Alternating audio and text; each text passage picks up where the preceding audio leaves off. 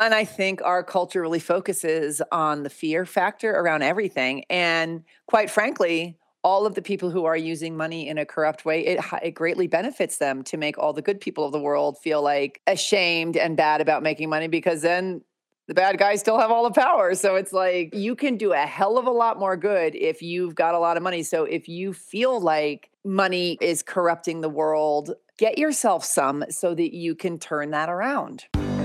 This is Women Killing It. Each week, women who are killing it in their careers share their stories and advice for making it in today's working world. Your host is Sally Hubbard.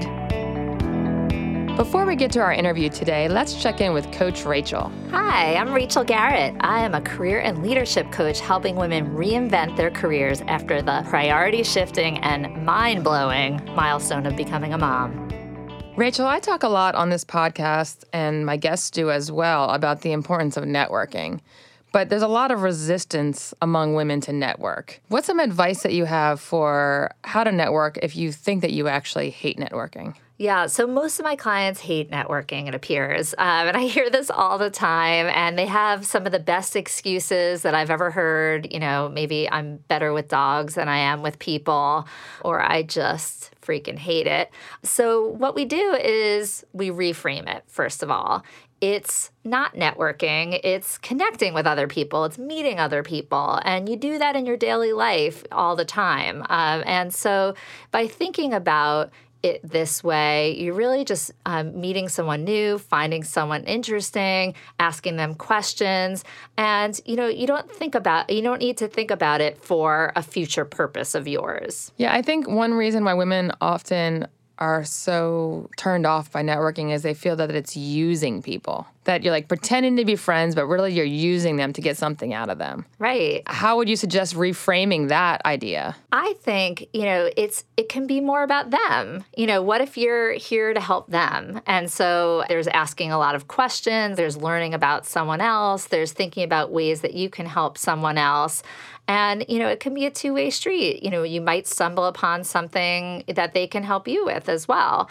But I also think there's making it a game. And so just thinking about it as, I'm going to talk to 3 people and that's it. I'm not going to talk to more than that.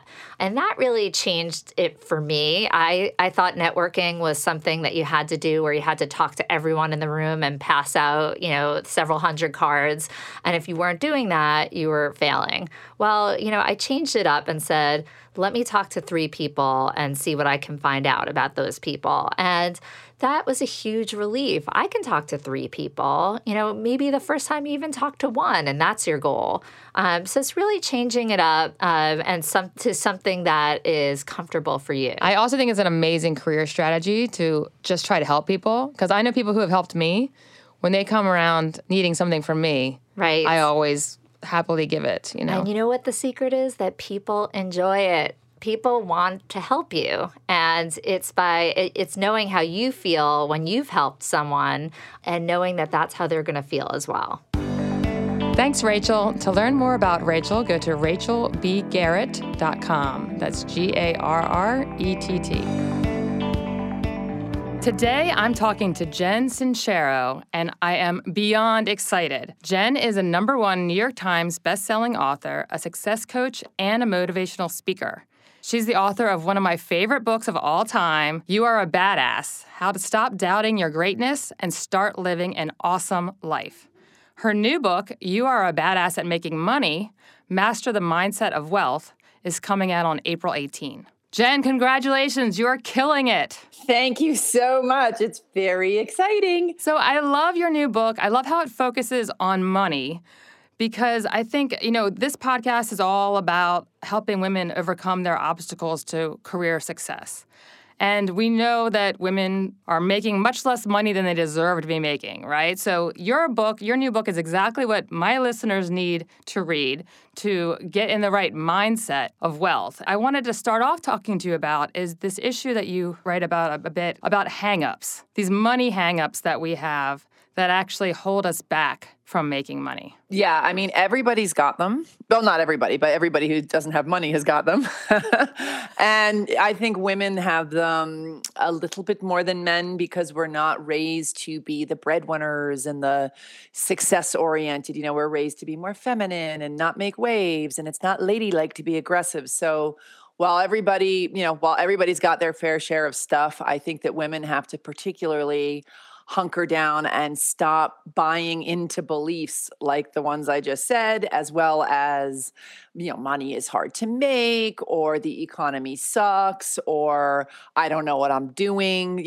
There's no end to the limiting beliefs that are floating around out there that are stopping people from making money. Yeah, and these limiting beliefs are something that I've really been trying to drill down on to kind of figure out what is it that's really holding us back as women. Of course, we know there's discrimination. We know about those types of things. But what is it that we can do to really kill it in our careers? And a lot of it are self-limiting beliefs. So self-limiting beliefs about money is a different perspective that we haven't talked about yet. And I have to say, when I first started reading your book, I said, I don't have hang-ups about money. I want money. I always wanted money, And then I started to really think about it, and I had a ton of them. One of them that I think is very common among women is if I make a lot of money, they're going to expect me to work really long hours, and therefore I won't be able to have a balanced life and be around for my children, my family. Mm-hmm. What do you think about that? How do we get over that? Well, you decide that that's not going to be your reality. It's like any other belief. When you take something as the truth, you kind of don't really question it, right? Like that, where did that come from? You see it around you. Your parents tell you this is the way it is. Society tells you this is the way it is. But then when you start questioning that, be like, well, are there women who are killing it and making ass loads of cash who also get to spend time with their children? Does that exist on planet Earth? And then when you start focusing on the women who are doing what you desire to do, it trains your focus on finding those examples as well as the same opportunities that will help you create that kind of life, as opposed to focusing on the quote unquote truth of the other belief that, you'll never have fun again. You're going to be working yourself to the bone. You'll never see your children. Whatever you focus on, you create more of. And whatever you focus on, you also find proof to make that truth your reality. So that's why shifting your focus is so powerful, because when you decide to believe in something else, something that you have not only never proven to yourself, but that you've actually proven is wrong, you know what I mean? So let's say in your life, you've proven that you have to work your ass off and you never see your kids, and that's reality. When you have the audacity to believe in something else that you haven't even seen proof of, you allow yourself to find that proof. Yeah, I think that's such an important concept. And related to that, you talk about this kind of the challenges in doing that. The challenges in finding a new belief is that our subconscious is the familiarity is something that gives us comfort, and our subconscious kind of latches onto it, doesn't want to let it go. It gives us this false security. How do we overcome that? I mean, is this kind of this subconscious? I know you have lots of tips in your book, but it's a powerful force. And again, it's the key to all of it is awareness and waking up to what you have previously been on autopilot about. So a lot of times we don't even realize that we've got huge judgments around money, like what you said, how you're like, I love money. I want to make more money. But once you started investigating it for real, you're like, oh my God, I'm a total freak show when it comes to money. So it's really about waking up to your judgments that you've got, to your fears about what will happen if you become super rich, to your fears about your ability to become super rich. Like taking the time and doing the work to notice what you've got going on is the very first step. Then you start questioning them, like we just talked about. But then I got to be honest, like one of my favorite things to do is to just take gigantic, scary action anyway. So let's say that you've got this fear that, if you get rich and successful, you'll never see your kids. Taking huge action in the face of that fear with the decision that that's not going to be your truth, but it's just your fear, and creating your own business or whatever it is you're going to do, taking the action will force you to just bulldoze over those beliefs no matter what they are. You know what I mean? Because you can sit around all day and journal and question these beliefs and do all the work. And I think a lot of people get trapped in that self-help loop where you're doing all the quote unquote work, but you're not actually taking any action. And they're both just as important. So do the work, question them. But honestly, the shortcut is just to fly in the face of your fear and do it anyway and just create whatever it is that you desire to create. I have to say, that's been such a common thread on this podcast. I've now talked to over 50 women who are killing it. And one of the most common things that people say they're proud of is that they had the courage to take the leap to start it. Even after they achieve great things, they're like, the thing that I'm most proud of is that I had the courage to start and to do it. So I think we've found time and time again, the big leap is what gets to the success, the big success. And you don't really get big success unless you take the big leaps, right? Absolutely. And the big leaps are not comfortable because you've done everything you've done so far has gotten you where you are right now. And that is familiar and comfortable. So when you get an idea or an opportunity that seems completely ridiculous, completely quote unquote irresponsible, like spending lots of money on hiring a coach or quitting your job and starting your own business or asking for a gigantic raise or doubling your rates, like when you make the decision to become rich, that decision allows you to consider all of these opportunities that you would normally just be like, no way, next, that you wouldn't even spend 2 seconds looking at. And once you start considering them, that's when you realize it's time to take that leap. And I think part of making that decision to be rich, you talk about as investing in yourself. And I think that's another thing that women particularly have a hard time with because we're so focused on everyone else's wants and needs and not our own. And this thing that's been driving me insane and I've been trying to figure out every episode is what is it that makes us value ourselves not as much as we should, So if we're not valuing ourselves, we're not going to think we're worth investing in ourselves, right? Yeah. But the investment part, I mean, this was from your first book, You're a Badass, when you talked about buying the Audi. That story really stuck with me. Yeah. It was huge. It was terrifying. But then at that point, you said, okay, I am now living life on a different level and I'm investing in myself and I'm investing in my future because I have decided that I am going to be someone who can afford an Audi. Yes, exactly. And, I'm just going to go ahead and say that I believe that the reason that women feel less than is just because we are in a patriarchal society, and it's very dangerous to the patriarchy if we are empowered. So I won't go into it in depth and tell you how I feel about that one. I'm right there with you. That's a whole different show right now. This the point of this podcast is to cause more fear to the patriarchy. Yes, yes, totally. But no, the point also is, okay, there's patriarchy, and I'm 40 years old, and I'm not thinking the patriarchy is going to be completely gone in time for my career. So what I've been focusing on, and even the young women who are starting their careers now, is let's just not leave any power on the table, right? There's people that are trying to take power away from us, but we're also leaving power on the table. Absolutely. And we also need to not leave money on the table. That's why I love your new book. Yeah.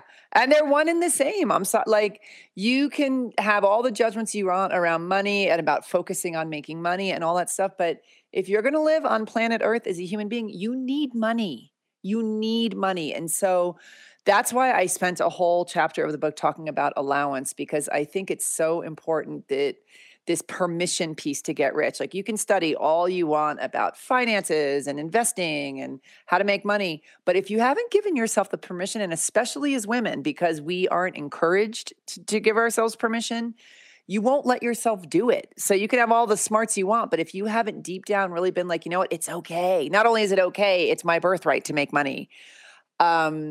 It's just a really important mental shift to get on board with. I really love the mental shift that you write about, thinking about all the positive things you could do with the money. Because I realized that one of my own hang-ups was thinking that if I got a lot of money, I would lose sight of what was important, and I would start living in kind of this superficial world where, I mean, a couple trips to the Hamptons, and I see that every woman has plastic surgery, and I think, I don't want to be like them. The idea, though, of focusing on what would I really do with the money, I would not spend it on plastic surgery. I would spend it on causes that I'm passionate about.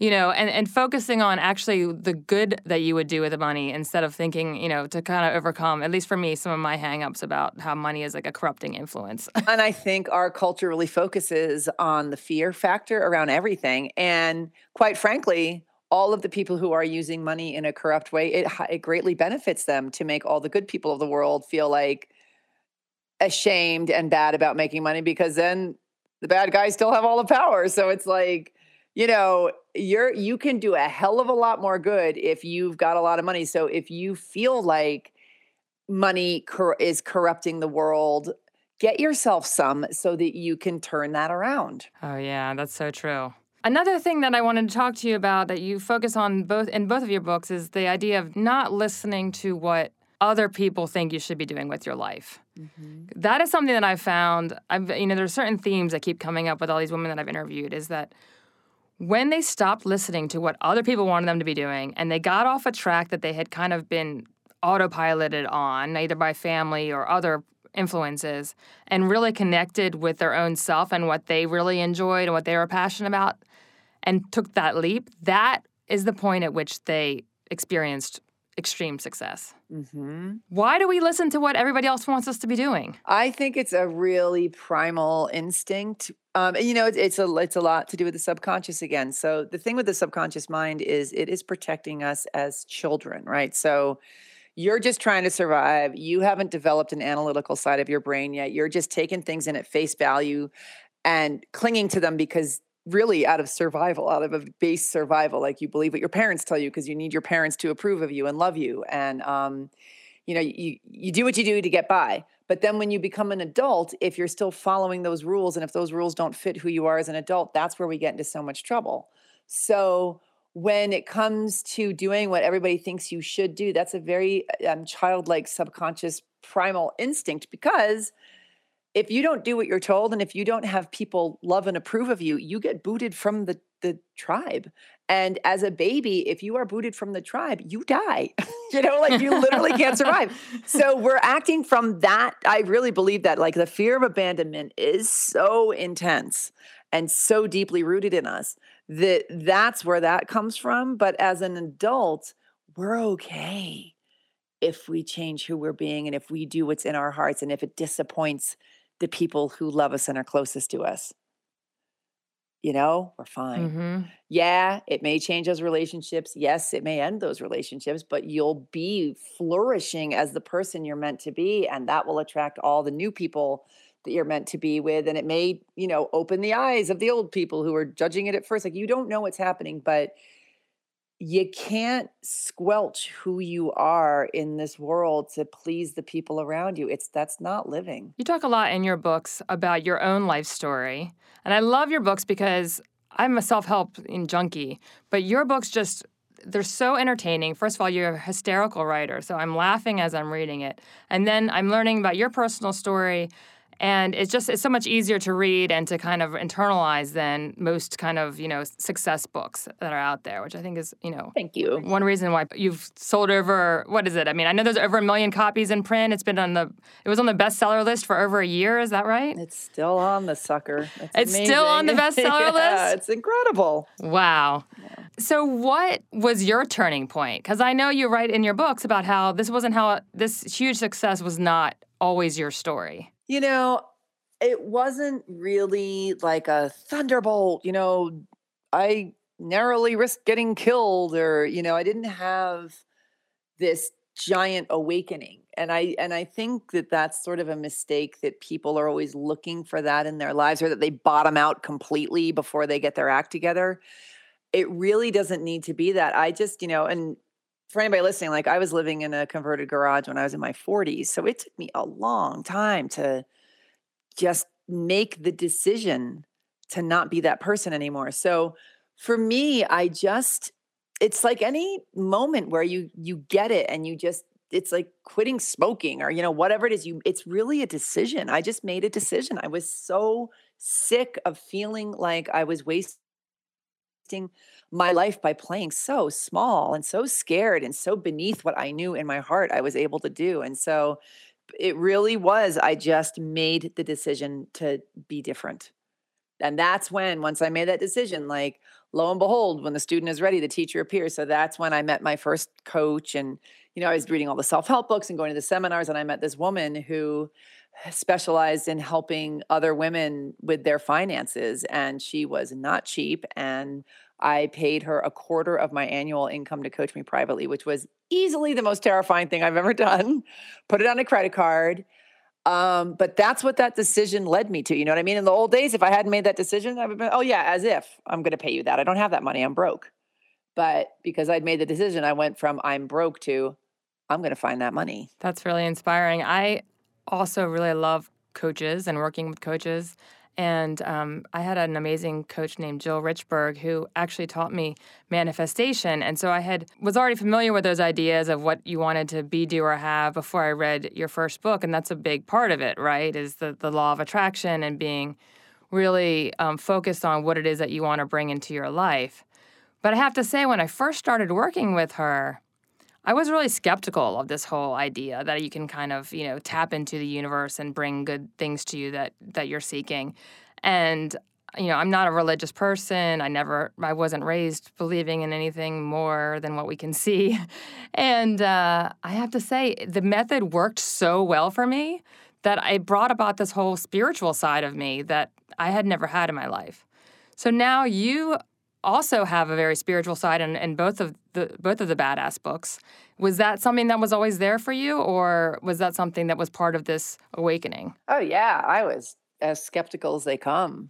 I just thought that was just a bunch of, hoo-ha, and just took great joy in making fun of all of it. But it's the same thing. It's like then I got to that point where I was like, I would try anything. I was ready to I was so sick of needing to be right and needing to be skeptical and, whatever. I was just like, I don't care I don't care what I have to do, like bring it on. So I was open to new concepts and just like you, like started working with them even before I really believed them. And that's really such a big part. That's where faith comes in. It's like, just have faith that it might work. And lo and behold, it did for me too. So, and another way to look at it is,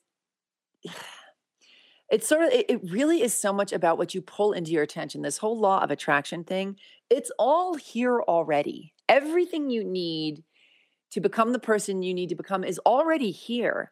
And when you attract it into your, and when you manifest it and attract it, it's like, it really is about your perception changing. It's sort of like when you're looking for a house to rent. When you're not looking for a house to rent, you don't notice any for rent signs anywhere. But when suddenly you start looking for a house to rent, for rent signs are all over the place. You start pulling them into your consciousness. So that's a lot what this is like. It's like, it just sort of like, whoa, all of a sudden the world looks different because you made a decision to change your perception. Yeah, I keep explaining that to friends of mine who are skeptical and they think I'm crazy talking about these things, that it could just be a non-spiritual interpretation. Could just be, well, you've really gotten clear on what your intentions are and what you want and what you need. And therefore, when those opportunities arise, you're very able to see them for the first time. Whereas before, if you weren't really clear on what you wanted and needed, you wouldn't even see those opportunities. So that's a very kind of non-spiritual way to look at it.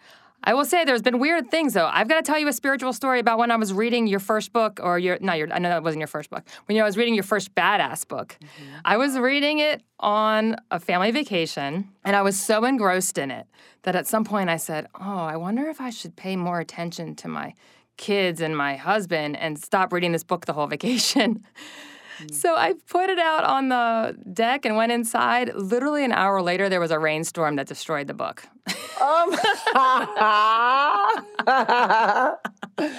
That's hilarious. So I liked your book so much that I bought it a second time, even though I was almost finished reading it. That's amazing. Because I knew it was one of those books that I was going to want to go back and reread and reference and use it as a guide. So I purchased it so I liked it so much that I bought it twice. Awesome. I've got a million stories like that. There's the for rent sign version and there's that version. Like I have had clients come in out of the clear blue sky who are exactly what I was looking for. I've had opportunities just land in my lap. I've had people that I was thinking I need to contact who can further my career or help me in some way, and they show up before I can even contact them. Like, it happens, and that's the great oogly boogly, right? That's where I feel like the universe is like, oh, cool. Okay, so you're serious. You've done some scary stuff. You have faith. You're being grateful. Here it is. And I know almost everybody listening to this has had some sort of hair-raising, holy crap coincidence like that, right? Yeah, and so I totally know that there's a bigger force out there at work. Because, I mean, look at nature. If we spent any time considering the freaking miracle that we are walking around in, of course there's something else going on. You know what I mean? I think it's such a no-brainer personally.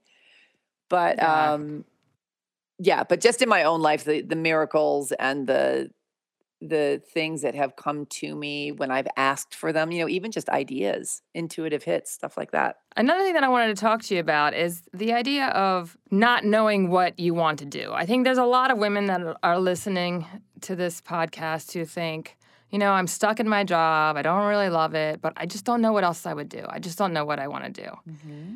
And that's why, I have a seven-step action plan to killing it, where I help women try to figure out what it is that they want by getting in touch with their inner self that we lose touch with. Mm-hmm. But there was a line in your Badass at Making Money book that I just loved so much that said, make sure you're not pretending you don't know what you want to do when you actually do know, but you're scared.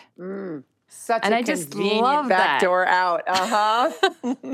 So true. I just love that, that we think there's things we'd like to do, but and part of that fear may be, I don't think I can make money doing it. That's right? The biggest one, totally. Mm-hmm. That is definitely the biggest one, and that feels very legitimate. especially at my stage of life where I'm middle-aged, I have kids and a mortgage and all this stuff, and I think, well, I can't make money doing that. I think that's a big thing that holds people back. Yeah, and look at how many people are making money doing that. Right. No matter what your little sob story is about your thing that you can't do that you love to do, there is somebody out there killing it who is making money doing that. Yeah, my son loves this guy who makes money playing video games on YouTube. Mm-hmm. Come on. If that guy can do that, you can do anything you want. So one question that I ask every guest on this show is, what is something that you know now that you wish you would have known sooner when you started your career? And I'm sure you've got 2 books written about this topic, but is there one thing that stands out for you that you know now that you wish you would have known sooner? Oh, gosh. To trust that I'll figure it out. To not feel like I need to have all the answers up front, that just taking the action that I was taking was going to reveal the answers. Because I'm a huge perfectionist, and I spent way too much time being uptight about, well, this isn't exactly perfect, or I don't know if I should do this because it's not 100% in line with what I want to do, even though I don't really think I know what the hell that might be. Just sort of the worry. If I could have leaned back and just had a little bit more fun and trusted that the answers would totally come to me just by getting in the game, I'd probably have a few less gray hairs, but it worked out pretty good. But just to have more fun and more faith. More fun and more faith. I love that. I struggle with the perfectionism so much myself. I'm really trying to let it go, and I have a daughter who already has it in her, and I'm trying so hard to not to shake it out of her. Yeah. And I don't know if that's a woman thing. It seems to be more common among women, and I don't know why. I think that we're held under a much bigger microscope. Yes. We are judged much more harshly, and we're not allowed the margin of fault that men are. It's just we get hit harder. So yes. But that's no excuse not to get in there and fall flat on your face and get back up and do what you need to do. Yes, that's very true. I had my guest from just a couple of weeks ago saying that, she worked in Silicon Valley and she felt that she just had to prove herself over and over and over again. Mm-hmm. And I think there's this kind of burden of having to be more prepared that is just so exhausting for women. Like, if you could just be that guy who just shows up in the meeting and just spouts out what you think is right. You haven't really researched it, but everybody thinks you say it so confidently that everybody just is like, okay, that guy knows what he's talking about. And then there's the woman in the same meeting who has researched it 100 times, knows it up and down and backward, and she presents it, and people don't listen to her or credit her. Yeah. So where does that perfectionism come from? But it's exhausting, and it holds us back to have to prepare for the same event 10 times. That's burnout, that's exhaustion, and we got to change that. Yep. And it's just by, obviously doing the best you can. And I also wonder how much of our own misogyny is involved in that as well.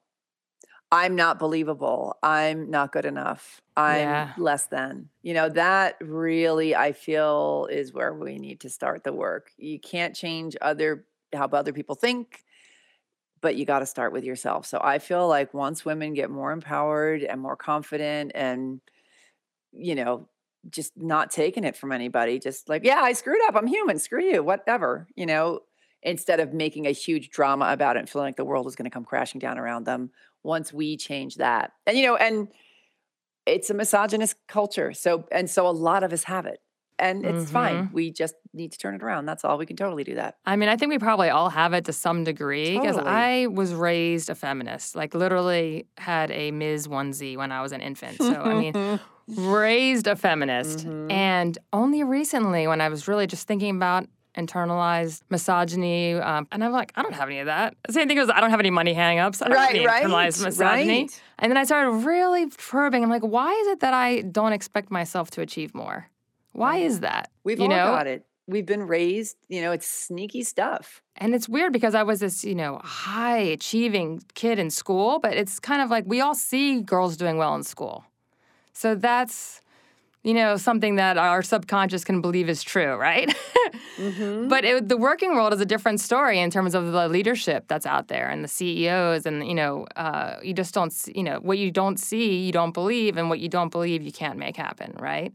So that's why I just think your books are so important for women in particular. I know they're not geared toward women, but I think for women to read, to start really expanding what they believe to be actually possible for themselves. And starting with making money, we've got to make more money or we're never going to have equal power. Absolutely. You can't have equal power without equal money. Absolutely. Well, Jen, it has been such a pleasure. I was so excited to talk to you. I've loved your book so much. I can't wait to see what's more to come in the future. Thank you. Me neither. Whatever that is. I mean, you're on fire, right? I mean, how does it feel? Like an out-of-body experience. It's really, I can't, oh my gosh, it's a dream. It's amazing. It's exactly what every writer hopes for, but it's beyond-o. I can't even, it's amazing. Seriously, I'm just like, what? No, it's great. I'm so excited. And man, what an honor to be able to share the things that I think are so important. And I am really passionate about women getting it together and having so much louder of a voice in this world. The world needs us so badly right now. I don't know if you've heard that quote that the Dalai Lama said, that the Western woman will save the world. And it's really time for a feminine, more nurturing, more intuitive. I love men. Let's not bring, this is not about criminalizing the male side of the species, but we absolutely need to have a much more powerful voice in the world. Amen. Thank you for what you're doing. It's so important. It really is. I'm there with you on that. Yeah. And I'm optimistic. Me too. I had Sally Krawcheck on this show, and she has a new book called Own It, and she writes about all the reasons why she's optimistic. I mean, it doesn't feel like it politically right now, but I have to say, I think it's the last grasps of the patriarchy, seeing that they're, it's like they're just holding on to the power in the most terrible way because it's about to change. Yep. Look out, here we come. All right, Jen, thank you so much. Again, I really appreciate your time and having you on this show, and I know that my listeners are going to just be so inspired, and especially when they read your new book. You're a Badass at Making Money, out on April 18th, and they can pre-order it, right, wherever books are sold. Mm-hmm. And they can also check you out on jensincero.com. Yes. Thank you so much. It was such a pleasure. This is a really, really great show. I'm honored to be on it. Thank you, Jen.